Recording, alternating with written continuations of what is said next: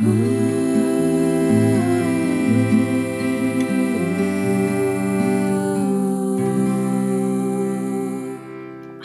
I'm Pinky, And I'm Lucy. and you're listening to Thank Folk for Feminism. You sure are. Hey, how's your week been, Pinky? Oh, it's been so good. I am so excited by our news and our mini holiday this week, Lucy. Um, I'm laughing because it's just another sign of how Thank Folk for Feminism has run away from us wildly, and we've booked a joint COVID-safe holiday, gang. whoop, whoop. And we're gonna go to Worthy Pastures, which is Glastonbury, but not Glastonbury, but at Worthy Farm, which is a place that's very dear to both of our hearts and a centre of our activism and a place we go to recharge ourselves every year. So it'll be just magic to be there in the fields.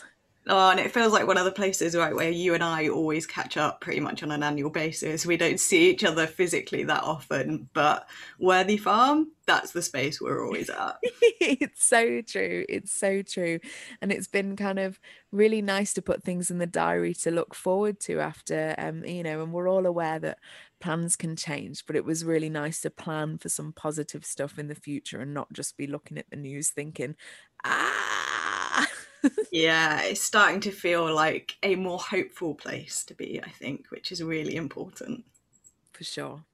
So, this month we are exploring issues facing the LGBTQ plus community, and we are so over the moon to be joined by some absolutely stellar guests.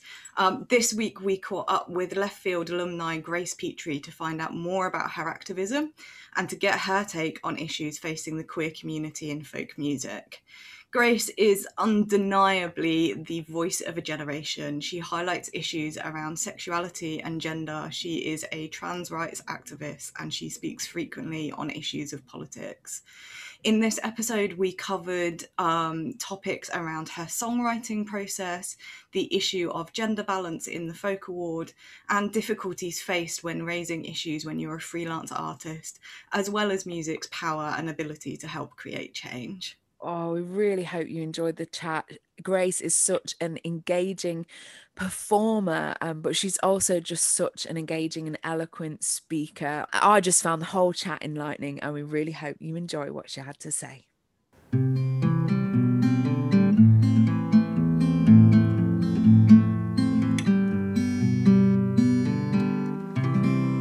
Hi, Grace. How are you? I'm very well. Yeah.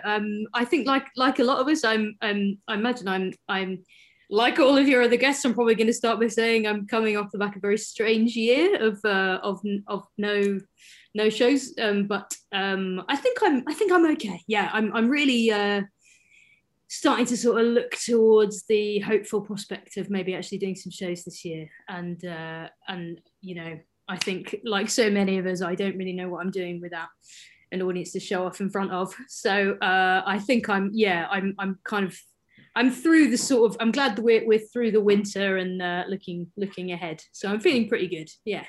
Oh, that's lovely to hear. And I know what you mean. Like online performance is such a different ball game, no matter how comfortable you feel on a stage. So I'm quite sure those first gigs back are going to be immense to the lucky few who are able to get those socially distanced tickets, right? Um, I mean, I think I'm just going to burst into tears. You know what I mean? That's what I imagine. I think the moment that I get in front of an audience, I'm probably just going to cry because, yeah, absolutely. I mean, I'm so grateful to people tuning into like streamed shows and stuff, but I just, I got into this for the applause and the adoration of the spotlight, and it's not really doesn't really translate, I don't think, over Zoom. But yeah, absolutely, I can't. I'm looking forward to it very much. Well, this leads us really nicely actually into the first question we wanted to ask you today, because it's about songwriting and your approach to writing, what inspires you to write. And I suppose on the back of what you've just said, you write a lot of songs that are about that audience relationship, right? They're uplifted by singing them in a space with other people, to other people. So perhaps some reflections on that as well. Yeah, absolutely. I mean, well, I write quite a lot of songs about politics, or I have done sort of that has been the bulk of my songwriting has been a lot of sort of protest songs, And it's so funny because, you know what, like, I mean, obviously the Conservatives won the election in 2019, and that was like, personally, on a personal level, that was like definitely the worst loss, I think, that we've had. You know, I mean, like none of them felt great, but that one really felt like, oh, this is the end. Because I think a lot of us kind of got behind this very, what felt like a really radical movement, and it felt like the first time, you know, I'm 33, and it felt like the first time there was a really radical mainstream movement in Britain that you could really get behind. And I think a lot of us really knew that was like the end of that in a lot of ways, or that, you know, we you know, the Corbyn project, or whatever you want to call it, is over, and that was ideologically a real kind of grief. And then what has come since then, obviously, like the political decisions that have been made as a result of the pandemic and the way it's been handled, you know, it sort of feels like it's such a fertile time for resistance. It feels like people should be kind of crying out for, you know, like, I mean, it's the irony that, like, if we weren't all locked in our houses, we definitely should be on the streets, you know. Yeah.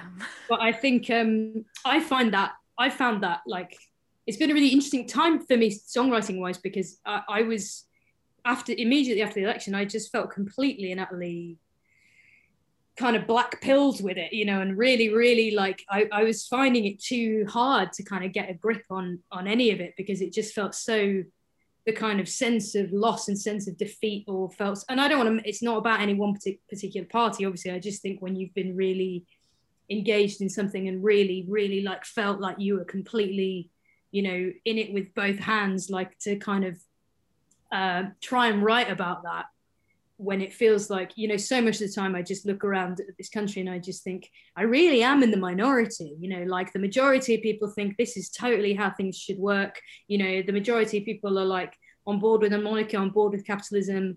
And I think that's the trick of protest songwriting, like, is to try and find those people who do like feel just as alienated as you do, and as a way to be like, you know, you're not on your own.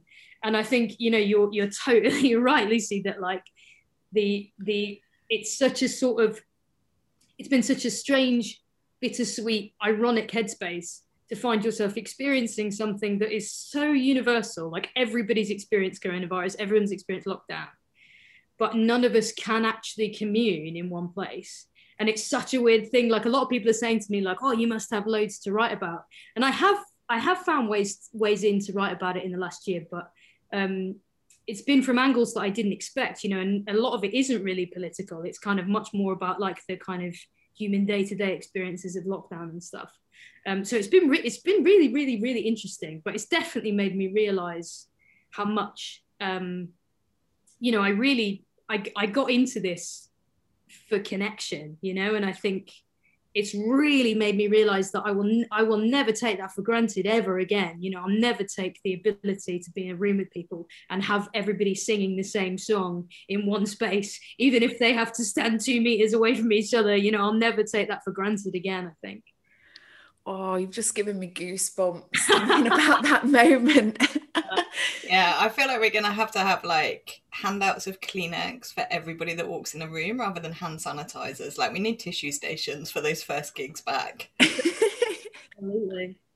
That's a good idea. I like that. But you're right, you know, because after the 2019 election, you're dead right. It just felt what felt to me like a wave after wave, just a barrage of difficult stuff and bad decisions and things that just felt so diametrically opposed to looking after people, which, you know, is the core of, I think, you know, the socialist views that we three at least share, and I think is shared by a lot of people within our folk industry.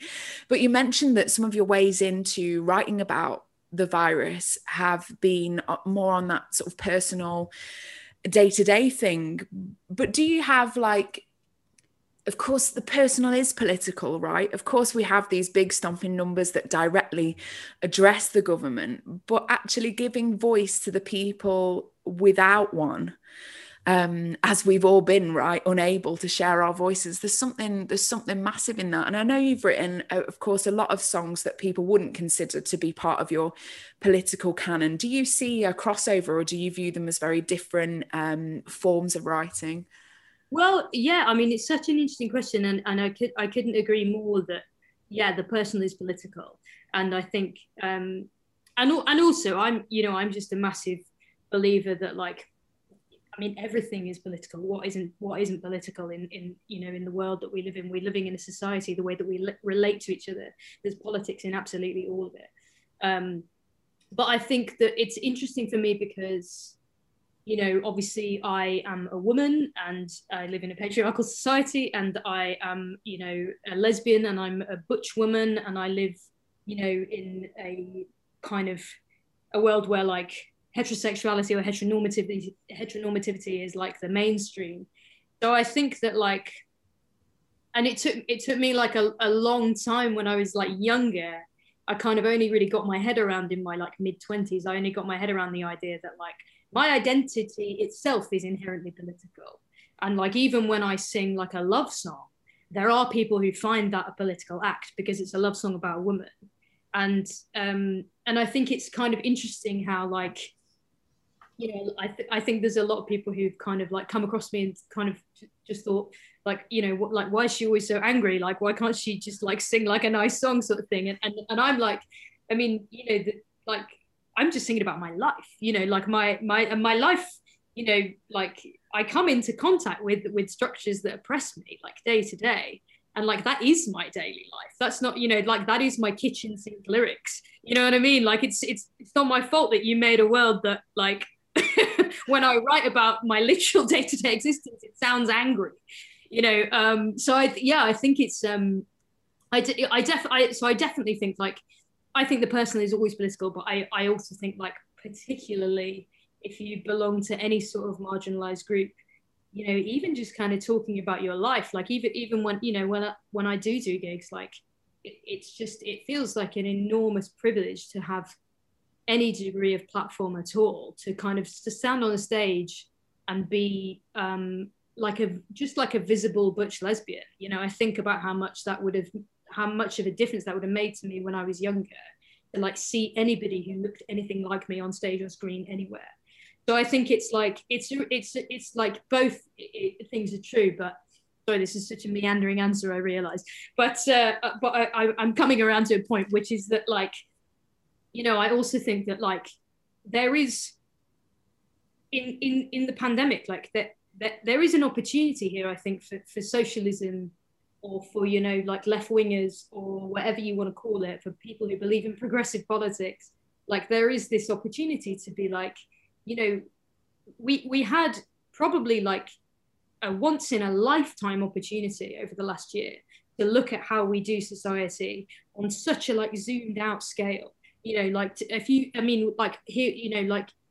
have said to us, in January 2019, that there will come a point in April when we will recognize that the key workers include, supermarket cashiers and, street sweepers, and, like, what all the things that we regard as, like, essential work will really be completely thrown into incredibly sort of sharp examination. And nobody, like, at the height of lockdown, nobody was saying, I really hope the bankers can make it to work. Nobody was saying, I really hope the stock exchange, like, I really hope that, like, the city of London isn't interrupted.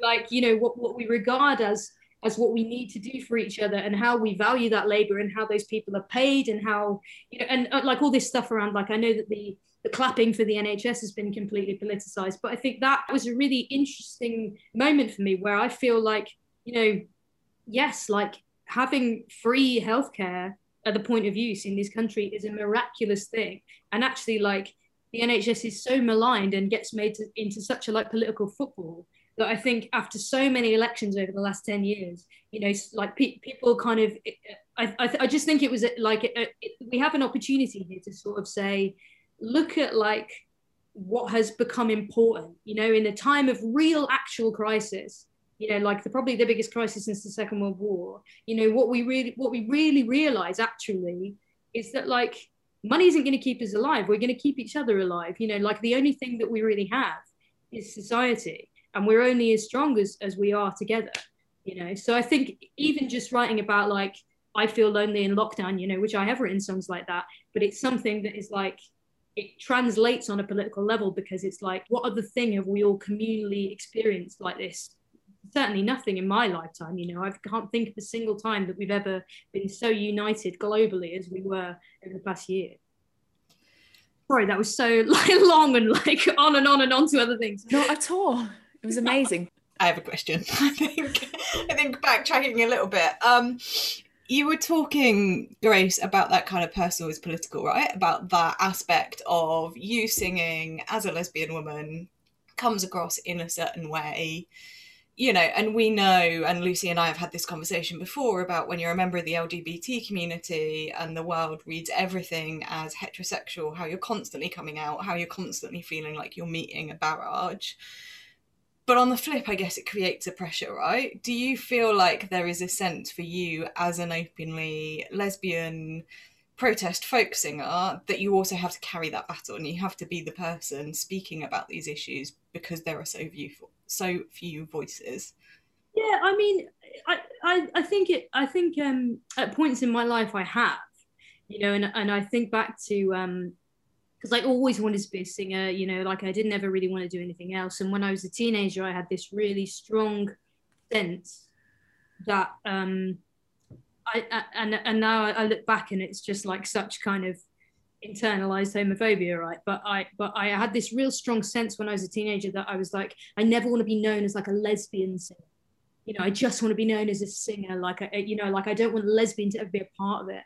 And then I kind of came like full circle to so around about like not long after like the Me Too movement kind of started, I wrote a song called Black Tie, which is like a kind of letter to my teenage self, and basically it's kind of a letter about it's a song about being a butch lesbian basically, and the experience of being a butch lesbian and kind of feeling like when I was growing up like I was sort of like wrong in all of these ways, and like basically it's kind of me talking to my teenage self and just saying like, you're fine, don't worry about it, and like one day you're going to work out that like it was the world that was the problem and not you.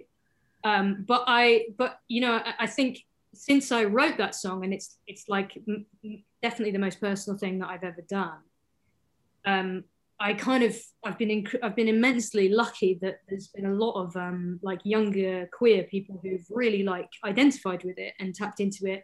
And so I get a lot of them coming to, in the before times, I got a lot of them coming to gigs, and now, you know, we'd have these really like cool conversations, and it kind of brought me around to this realization that like I am like, not only like is it cool that I'm like the lesbian singer-songwriter, but also like I'm really proud, man, to be the lesbian singer-songwriter. And I think if that is something that's like synonymous with my name, then like that's something that I'm really, really proud to feel like I just think about, you know, when I was a kid, that lack of representation, you know, had such a damaging effect on me, and it made me feel so alone, you know, and really made me kind of so insecure in so many ways. And it's so funny to me now that I think like it wasn't even like anybody, I didn't particularly have anybody homophobic in my life. It wasn't even like anyone was giving me a hard time for who I was.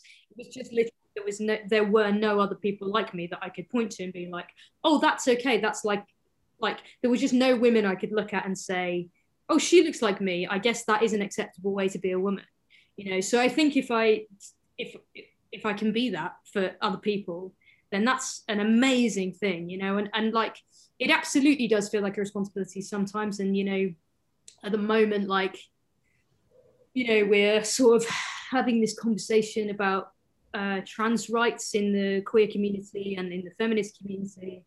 And, you know, I see a lot of people kind of claiming to speak for lesbians who often aren't lesbians. And I see a lot of people sort of putting forward this viewpoint that absolutely I don't recognize, and none of my lesbian friends recognize, and none of my queer women friends recognize. And I do feel the responsibility to kind of say, well, you know, like, let us speak for ourselves, you know what I mean? And it's a funny thing, because I think we're conditioned as women to be really, you know, we're not conditioned to be like, everyone should listen to me, do you know what I mean? So like when, for example, a straight man decides that he is going to be like the leader of the transphobic movement, and he gets so much, you know, airtime for saying, well, actually, I think you'll find that this is really hard for butch lesbians. like I think it, you know, we're conditioned to be like, well, you know, who am I to stand up and say? And I, you know, I do feel like when there are these kind of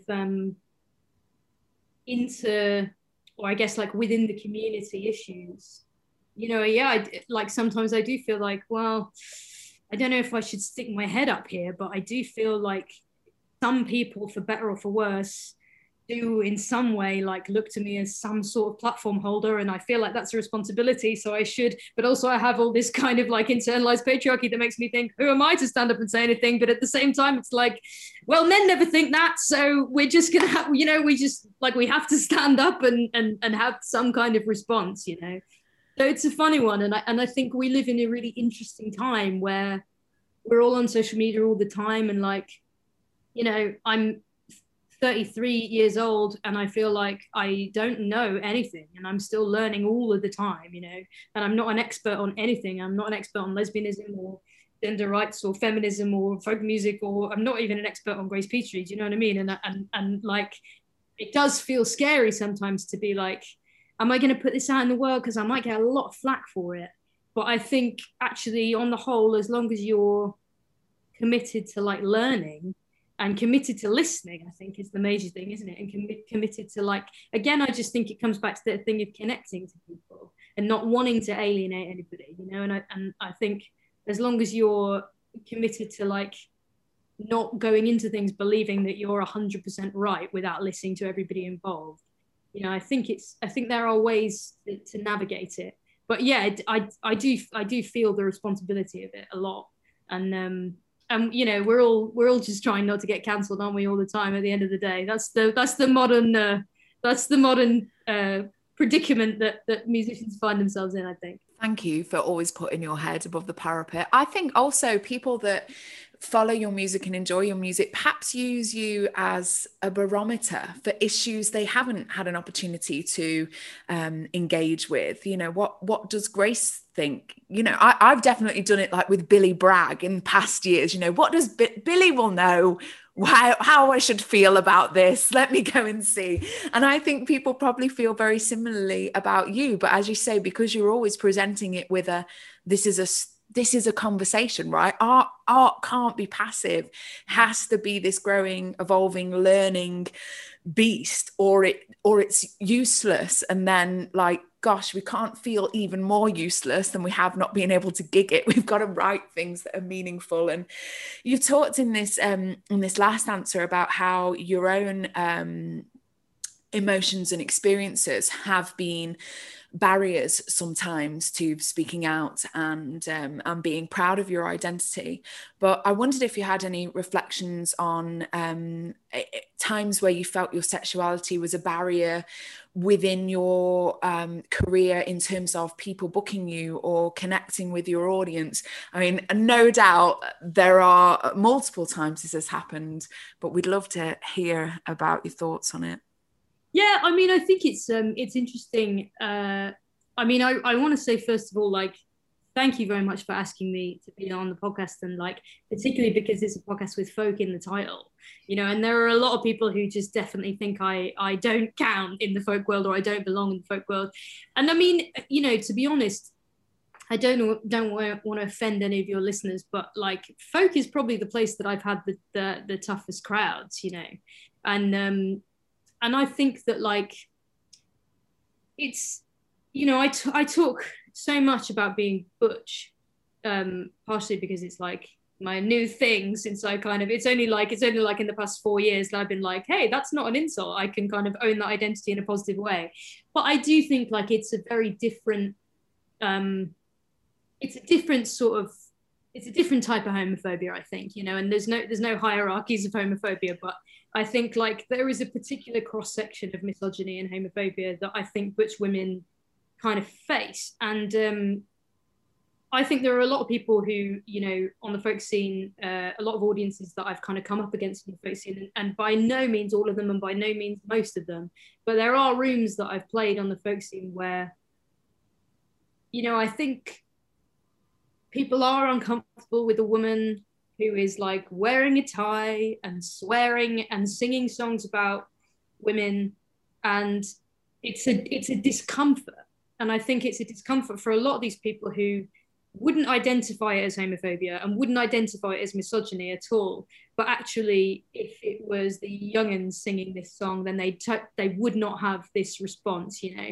And so I think in lots of ways it's been more kind of like insipid, I suppose. Like, you know, I don't think it, you know, I'm not familiar with any experiences where people were kind of, I don't think anybody's sitting there going, I'm not going to book lesbians. Do you know what I mean? But I do think people have seen me and come away from it going, I don't like, you know, like the words that I get a lot are things like abrasive. You know, I've had that a lot on the folk scene, like, oh, she's just very abrasive. And, you know, a lot of the time when I was kind of younger and I was kind of first starting out on the folk scene, like these sorts of criticisms, they would get kind of leveled at the musicality. They'd get leveled at my sort of ability. And, you know, like a criticism that I had a lot was just like, oh, you know, she's just shouting and swearing and like, and, you know, there were times in the past that I really kind of took that to heart, particularly when I was gigging. You know, I used to be in a 6-piece collective with Lady Maisry and O'Healy and Tito called Coven. And they're all obviously incredible singers and incredible musicians. And a lot of times that I get these criticisms, it would really make me think like, yeah, I really don't cut it with those guys. You know, those guys are like such incredible musicians, and it's really like, and I'd really sort of take it like on the chin as a sort of, yeah, indictment of my musical ability.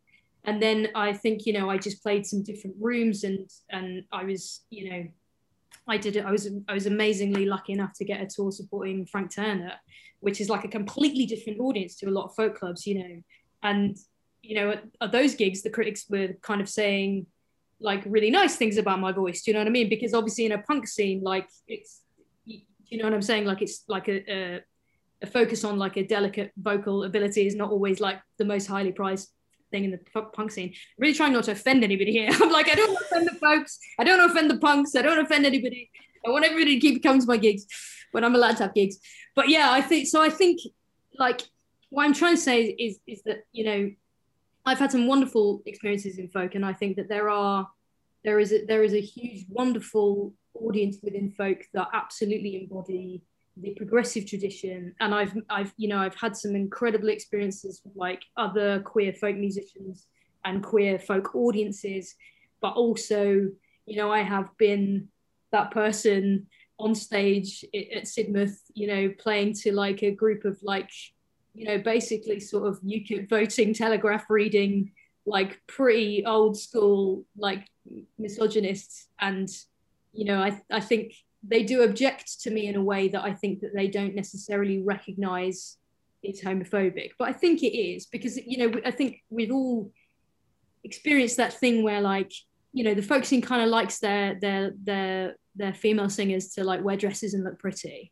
And like, if you're not going to do that, I do think I've just had a lot of experiences where I've gone out in front of an audience and I know from the moment they've seen me that I'm starting from -5, you know, and I don't mind starting from 0. We all start from 0, but starting from -5, and I've seen them, and I sort of have developed this ability to kind of, I've done a lot of work with a lot of stand-up comedians, and I think it's really influenced the way that I conduct myself on stage. I kind of talk quite a lot, and I do try and make jokes, you know, but I think, if I'm totally honest, most of the time I'm sort of doing that. I've learned to do that to ingratiate myself with an audience, because I am used to going out and being like, okay, you guys don't like me on sight, you know, and like I can win you over because I'm going to be really funny and I'm going to make you feel really comfortable. But I do think like not everybody has to do that, you know, and I think these are the kinds of questions that we would probably benefit from asking ourselves in the folk scene. But I think there's also something linked to that, isn't there, in terms of like the spaces you're walking into. So one of the other criticisms, for want of a better word, that I've levelled at the folk scene is that when I've walked into small local folk clubs with my wife, like we've been looked at. You know, nobody has to say anything, nobody has to do anything overt to make you feel uncomfortable. But there is a moment and a look and a sudden realisation that you don't fit. And there's probably a very naive question in that of, oh, is that your friend or is that your sister? Or, you know, whatever it is to try and undermine it. But the way to make artists like you be able to perform better in spaces is to have people like me in the crowd, in the audience. So how do we come at it from both sides in order to enable spaces to feel better? I totally get what you're saying, and for a time I sort of tried to start a folk club in Leicester. It sort of died a death, partially because I'm not very good at organising things, but you know, and I remember it's a really interesting example that we were doing a raffle. Obviously, it couldn't be a folk club without a raffle. And somebody, I can't remember the context, but I think somebody had left a handbag on a chair, and somebody was drawing the raffle and said, "By the way, did anybody leave this handbag?" And this gentleman in the audience said, "Oh, that's mine," and like it was clearly a joke, and like the audience laughed. And it's just one of those things that it's like, it's so ingrained and it's so casual, you know, and like, and how do, like, what do you do about that? Because that person, I think, was just, you know, making a joke at a gig. Do you know what I mean? Like, and I know that a lot of people would think that I'm incredibly humorless for like noticing or remembering, but I'm thinking about the person who, like, there might be a man who wants to come to a folk gig with a handbag, or there might be, you know, all manner of gender expressions and gender identities represented by clothes and accessories that you never realize how you're making people feel, you know. And I used to be a youth worker before I was a full-time muso, and I was an LGBT youth worker, and I remember doing this training once where and this woman who was doing this training said something that really stayed with me, which was that marginalized people will always need a sign that they're welcome. And people who aren't marginalized don't walk into a room and look for signs that they're welcome. They walk into a room and assume that they are. So I think that's the thing, is like, and that's the challenge of the folk scene, you know, and it encompasses an awful lot of things. You know, I know that in the folk scene in England in the past couple of years, there has been and there continues to be this conversation about Blackface Morris, you know, and I know that I know the arguments for and against, and I know that there are a lot of people who really righteously believe that this is nothing to do with race, and, you know, these, you know, it comes from a different tradition. But it's like, well, there's a lot of arguments that isn't even true anyway. But aside from all of that, if you are Morris dancing in a city centre and people of colour, Black people, are walking by and they see, and they don't know the traditions, they don't know that it represents coal dust or you know, whatever you reckon. Like, it's about like, why do we want to do something that is perceived as so hostile? You know, and I think that is the question that we want to ask ourselves in terms of making a space for anything, like whether it's a gig, but like when we're trying to build community all the time, you know, like, and the folk scene has wonderful, you know, bones of community in it. I've met some amazing people, and I think, you know, like it's the, you know, like it's one of the forms of music, I think, that is, community is at the heart of it, you know, because there isn't like loads of money coming from various other organizations. It's still, you know, on the whole, it's still a lot of people are like running their local folk club, you know, it's still a lot of volunteers who are making that happen. So like, I understand that it can come across a bit kind of aggressive, like somebody like me coming in and being like, you're doing it all wrong, you need to make it more inclusive. But again, it's just those things that, like, if you haven't lived a kind of marginalized experience, you won't realize the signs that you're putting out to people. Do you know what I mean? You won't realize that, like, that little joke that you made about the handbag at the raffle, that you were just trying to break the ice, but there might be somebody who's never going to come back because you said that, you know. And it's about just trying to have those conversations to make those spaces safe, I think. Well, and there's that double issue, isn't there, of, you know, we also know folk clubs are struggling, they need young people to come in and pick up and take the batons and carry the folk clubs on.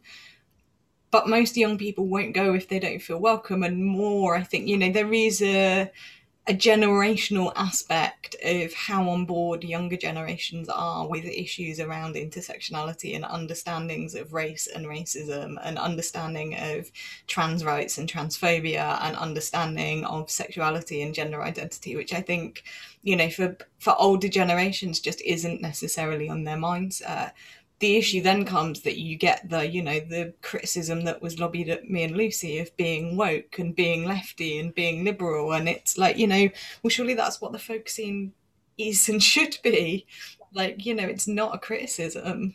absolutely. And like what are we doing if we're not talking about the injustices of the time? That's what folk music has always been about. It always has been about that. It doesn't, to my mind, like it's totally useless if we're not talking about the injustices of the day. And like these are the problems of the day. Like we are living through a time of like incredible, like, and long overdue, like civil rights unrest, like Black Lives Matter, and obviously like the kind of conversations that we're having about gender are also very long overdue, like, and you do absolutely make a really interesting point about the kind of generational divide of folk clubs. And like, I mean, I do come down on the side that like, diversify or die. Like, I think either you're going to have to like learn that these are the issues of the day. And like, I recognize that it's probably gross if you're like in your 70s and you are a really powerful feminist, and in the 70s and 80s you were on the front line, to have somebody like me, like some snot-nosed kid coming in and being like, you're doing feminism wrong. Like, I think that must be really hard.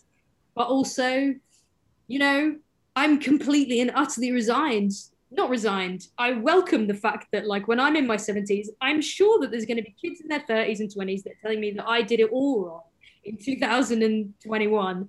And I think, ever was it thus? Do you know what I mean? I think it's just the circle of life. We move on, and that is progression, and that is progressive politics.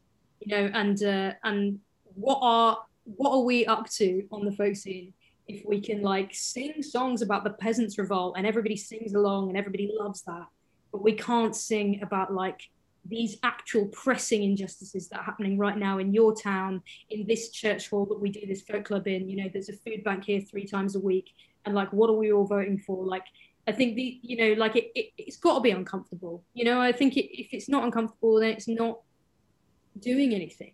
Yes, that last sentence totally sums up, I think, how we feel. And I think, like, I think about sort of pop music. There's some great pop music out there. I'm not dissing it, but I find myself drawn to the sort of music that discusses these difficulties.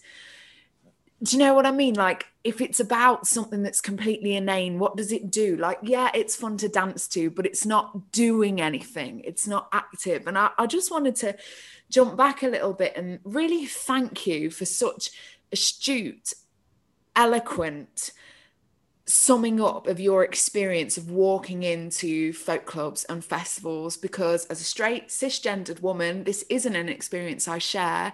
And I just know that the experience I have had listening to you speak is what our listeners will have, not just, confirming what we suspect was true, but to hear about, this ingrained misogyny so deeply affecting, what should performers perform, right? We're there to entertain. Your job is made so much harder. Anybody's job is made so much harder walking into a room of, I call it the entertain me face. Whoa. And it involves folded arms and a look of, you've got to prove I'm worth spending my evening with, which just makes it so much harder, right? It's so much less fun. And the idea that yourself and other LGBTQ plus artists are starting from -0, I think is a wake-up call that the folk scene needs to realise that their left-wing wokeness, as we say, is not implied. It needs outlining. And so we think about, we've discussed that we think that folk is, of course, not as good as it could be on these issues. Perhaps we should discuss some, direct ways they could address this. I'm thinking policies and statements, booking more LGBTQ plus artists, festivals, curating spaces for those artists to raise their voices in. Do you have any kind of things that you think, like direct action that you think would help start the ball rolling? Yeah, it's a great question. I mean, I wish I had a great answer. It's not your job to have every answer, to be fair. Yeah, I mean, absolutely. I think, as we were saying before, I think there are like ways that we can make spaces seem welcoming. And, and I think just the open-hearted kind of attitude to want to do that. I mean, like, I know it's a bit hack to talk about like toilets and like the gender of toilets, but I do think, like, is that something that festivals are really thinking, that folk festivals are really thinking about? You know, that is something that you can do that is like, it's not just about having, you know, gender neutral toilets. It's about what message that sends. You know what I mean? What's like, are you trying to send a message actually to like trans or genderqueer people that like, or non-binary people that like, you are welcome at this festival, you know, like, and I think things like that just sort of go a long way. Yeah, I mean, I have a big problem with the folk awards, and there's just a ridiculous gender imbalance in the folk awards. There is a very deep entrenched habit in the BBC Folk Awards that like there's a category for Singer of the Year and there's a category for Musician of the Year, and Musician of the Year is almost always an all-male shortlist. I know it's been won by a woman, I think 3 times in the history of the Folk Awards, and every other year it's been a man. I think it's actually, I did the stats a couple of years ago, and I believe I'm right in saying that it's actually been won more times by a man called Martin than it's been won by a woman. Like, it's pretty... Yeah. Sorry, what a harrowing and brilliant fact all in one. I know, right? You gotta find the stats, you know, find the joy in the stats where you can. But obviously there's this idea that like, and the singer is often a woman, you know, but also like, so I just think like things like that where like, it's worth looking at who's judging these things, you know, like, are the panels like gender balanced? You know, like, is the, I don't know, I don't want to like ruffle any feathers, but like, are the people who are on these panels, like, are they people who've had this job for 20 years, you know, like, and they have the same biases? Like, should we maybe rotate the panel a bit more so that like the kinds of voices that have power don't end up kind of gathering power and keeping it for 20 years and nothing moves on? You know, I think like, and that's like, maybe that's like a weird, quite arbitrary example, but I do think it's like, it's one of the biggest sort of stages or pageants that we have in folk, you know, and it's worth saying like, hey, like, have we looked at this? Like why is it the case that like year on year on year on year, it's just like 4 blokes are up for Musician of the Year and nobody like says anything about it, even though this is an industry that like the level of like rich female musicianship that we have on the British folk scene is absolutely incredible. And you're sitting here and trying to tell me that like Eliza Carthy, Hannah James, Belinda O'Hooley have never been nominated for Musician of the Year. Like, what, do you know? And like, and on and on and on and on and on. Do you know what I mean? But like, we're talking about virtuoso musicians. So like, just, I don't know, things like that, I guess. But I think linked to that, I think I'm right in saying that the judging panel of the BBC Folk Awards isn't even public. So you can't even scrutinise the issues around whether or not it is or isn't balanced, or whether or not it is or isn't representative. You know, and we know from previous conversations with the likes of Stevie Smith, actually it is possible. You know, the Americana Music Awards is balanced, and they've been able to create more nominations and more diversity by looking at the people who are judging it. So it's not curveball, it's a wholly sensible, wholly easy thing to start fixing quite quickly. Yeah, and like, to be honest with you, like, I think, and this obviously goes for, you know, everything, not just what we're talking about in folk, but like, you know, it would be nice to see like the men calling it out, to be honest, because like it's so easy for these criticisms to get dismissed as like, you know, there definitely will be people who listen to this and think Grace Petrie did that podcast and she's complained about not getting nominated for any folk awards. You know what I mean? Like, and that's not what I'm saying. Like, but it would be nice maybe if like some of the men who like do turn up on those same sorts of shortlists every year, maybe just like kind of took some of the slack a bit, do you know what I mean? So that it doesn't have to be us, you know, every year kind of being like, sorry, can we just draw attention to this incredible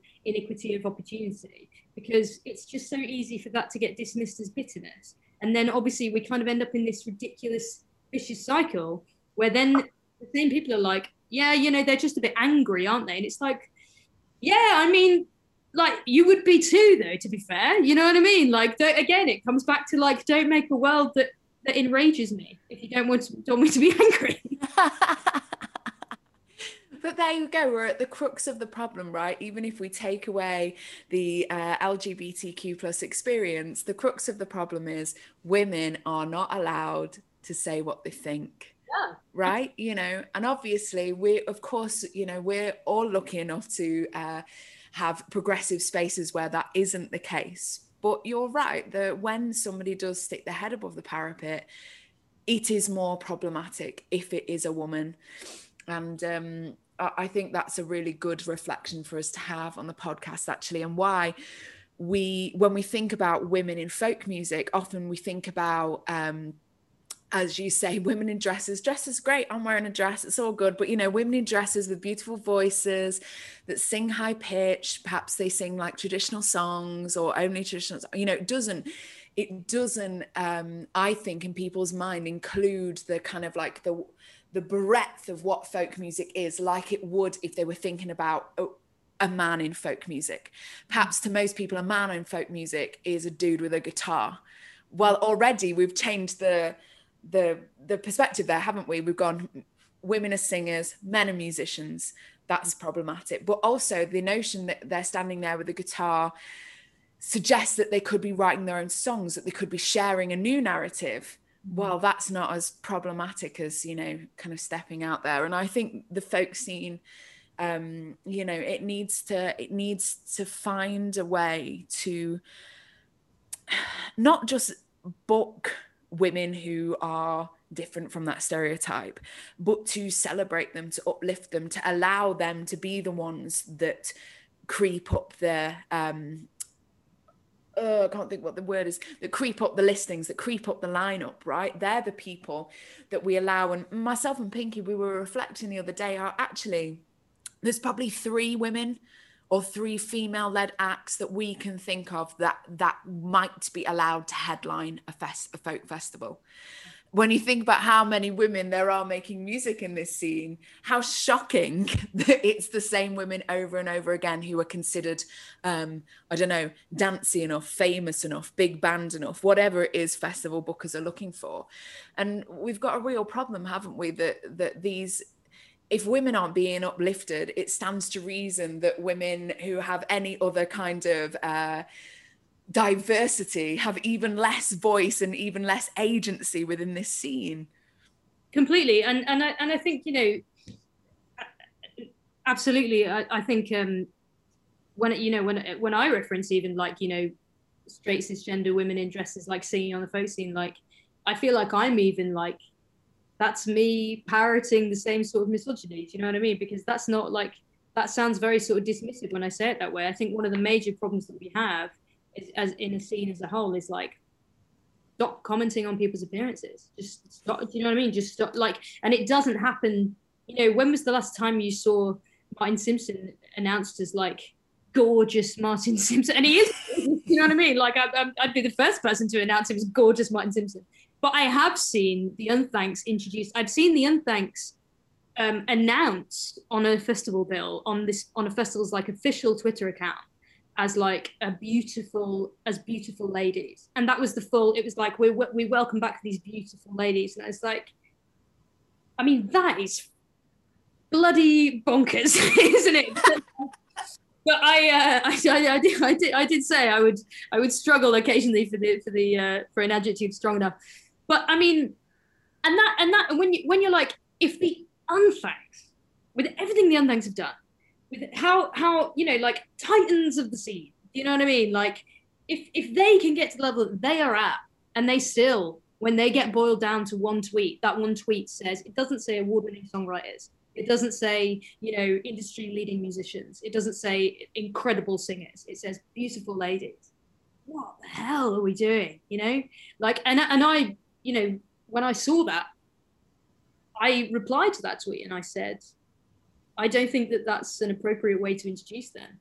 But I'll be totally honest with you and say that the festival that I'm talking about, I had been booked the year before. So I knew I wasn't doing myself out of a gig. And if I didn't know that, I would have kept quiet about it. And that is the problem, isn't it? It's just about like looking where you hold your power. And actually, like, am I saying something that, like you said, like when a woman says something, it's like a black mark against her name.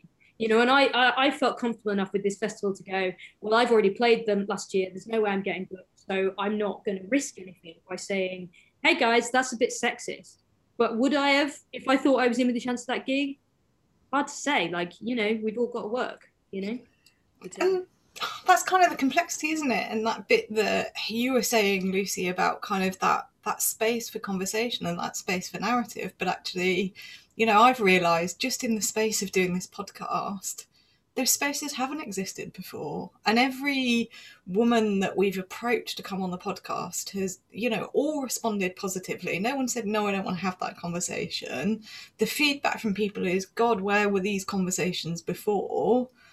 But actually, there's a cost to doing that. You know, we don't get paid for this podcast. We do it as a labour of love. And therefore, you know, once again, women are picking up the emotional labour to educate the masses. As you said, Grace, you know, where are the men doing that? Where are these conversations taking place somewhere else? And other people calling it out, for want of a better term, and raising it, you know, because it shouldn't need to be you as a woman musician looking at a tweet and thinking, should I respond to that or not? You know, our male allies should have been all over that. Yeah, absolutely. And you know, when you say the same thing about festival listings, it's like, I mean, I know that it's a big ask, but like, if you are one of those men who's like headlining every single folk festival and you have done for 10 years, like, I think maybe it kind of is on you to kind of say, well, is the headliner of this festival, all 3 days of the festival, is the headliner a white man? Yes, it is. Maybe I sit this one out. Like, maybe I recommend some of my female colleagues. Like, you know, there's no shortage of men on the folk scene who will say, oh, you know, like there's an amazing wealth of female talent on the folk scene. It's like, well, no, cool, absolutely, but like, you have more power than us at the moment. You do. Like, so like, thanks very much for the compliments, but also like, maybe give us some of the gigs. I love that reflection. I totally love that reflection. And perhaps in this time where, you know, we've all had an enforced break, it's an opportunity for us to look at things differently, like not at gigs as competition, but actually how we're all enriched by supporting each other and making a more diverse scene. And I also want to mention here that this is where an audience can jump in to be the ally. It can be really hard for an artist to reflect on sexism that's been leveled at them, particularly if they've just walked on stage after it's been said.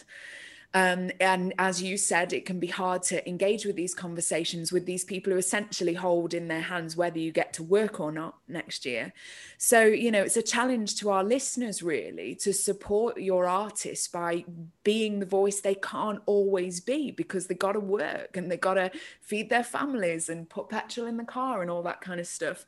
But I think it'd be very simple, you know, and if somebody heard, you know, one of these, I've definitely experienced them. I'm sure every female or female presenting artist on the scene has, you know, beautiful, basically everything about how we look and not how talented or seasoned we are or whatever.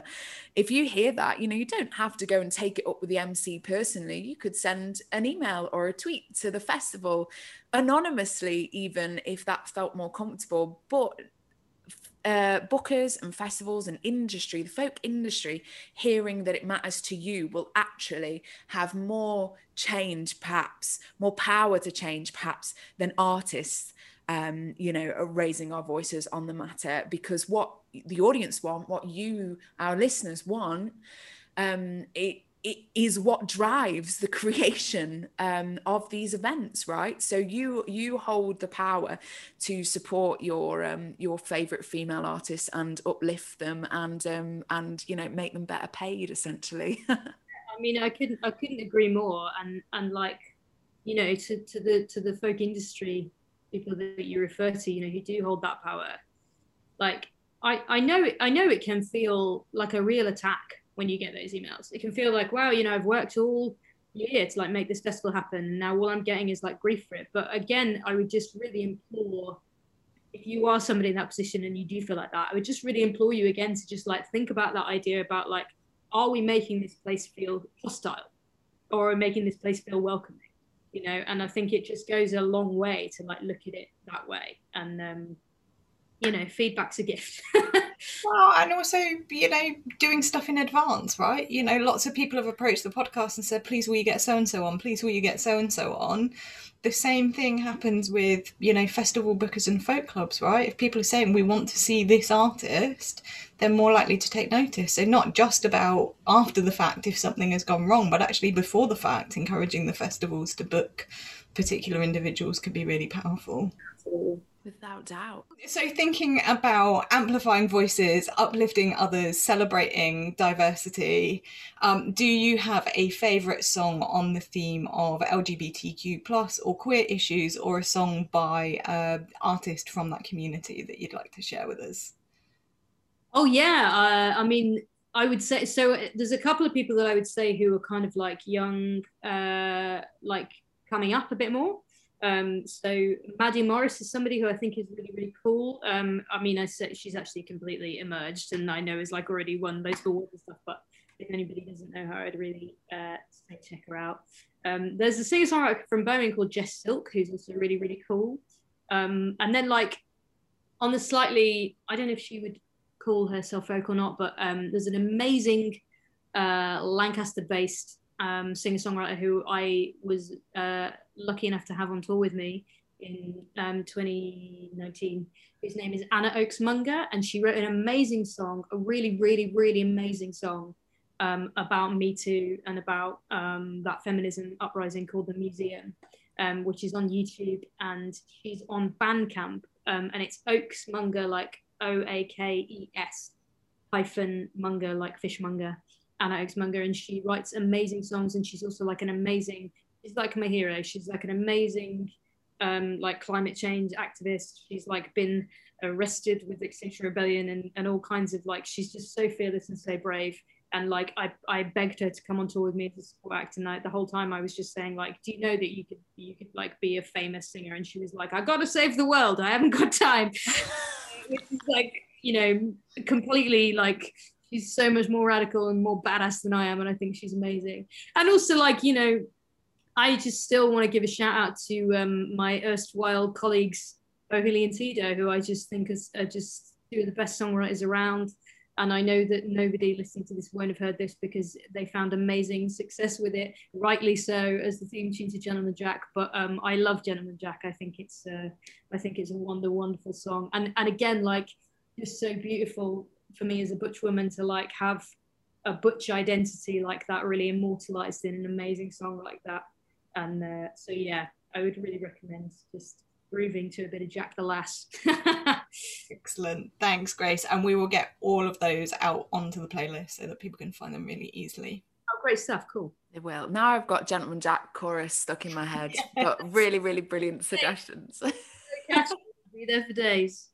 It will. I can feel it happening. Thank you so much for talking to us, Grace. It's been awesome and insightful, and people can of course find you in all of the usual places on social media and check out what you're doing as we all emerge from our various lockdowns and start making art again. But thank you so much for lending your time. It's been a really powerful conversation. Thank you. And I just want to say to both of you guys, like, it's not easy work, you know, like I think you will get a lot of flack for it, but these are conversations that really need to be had. And at the end of the day, like, all of us here, like, you know, we critique folk music because we love folk music. We want this community to exist and go on and be progressive and, you know, self-sustain. And it's just about like taking the best version of ourselves into the future. So I really appreciate you asking me. And I also just really appreciate that this exists. So thank you very much.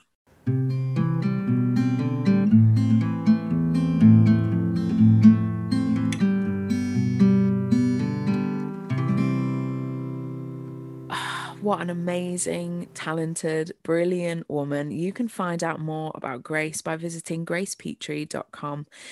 She has gigs, so many gigs, planning a tour from September with dates that run right through till May 2022.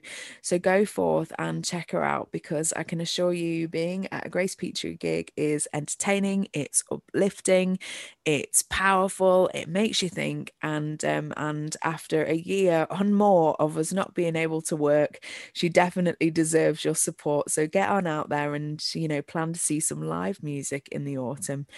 I also wanted to give a quick shout out because she mentioned Maddie Morris there, and that is a name that I kept seeing. And in fact, our guest back in March, Nancy Kerr, also mentioned Maddie as one to listen to. And this week I actually got round to getting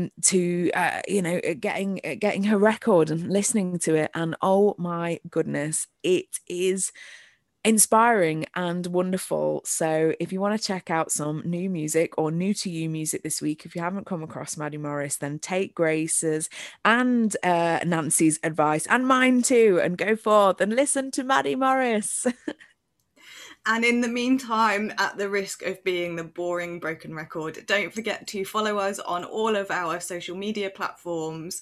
And please make sure that you drop us your best queer folk songs to help ensure that we have another cracking playlist for you to enjoy over the course of the next month.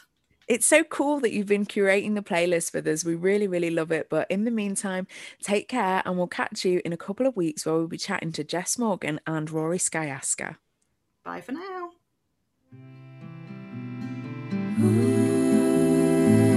This podcast was a Betty Beetroot production.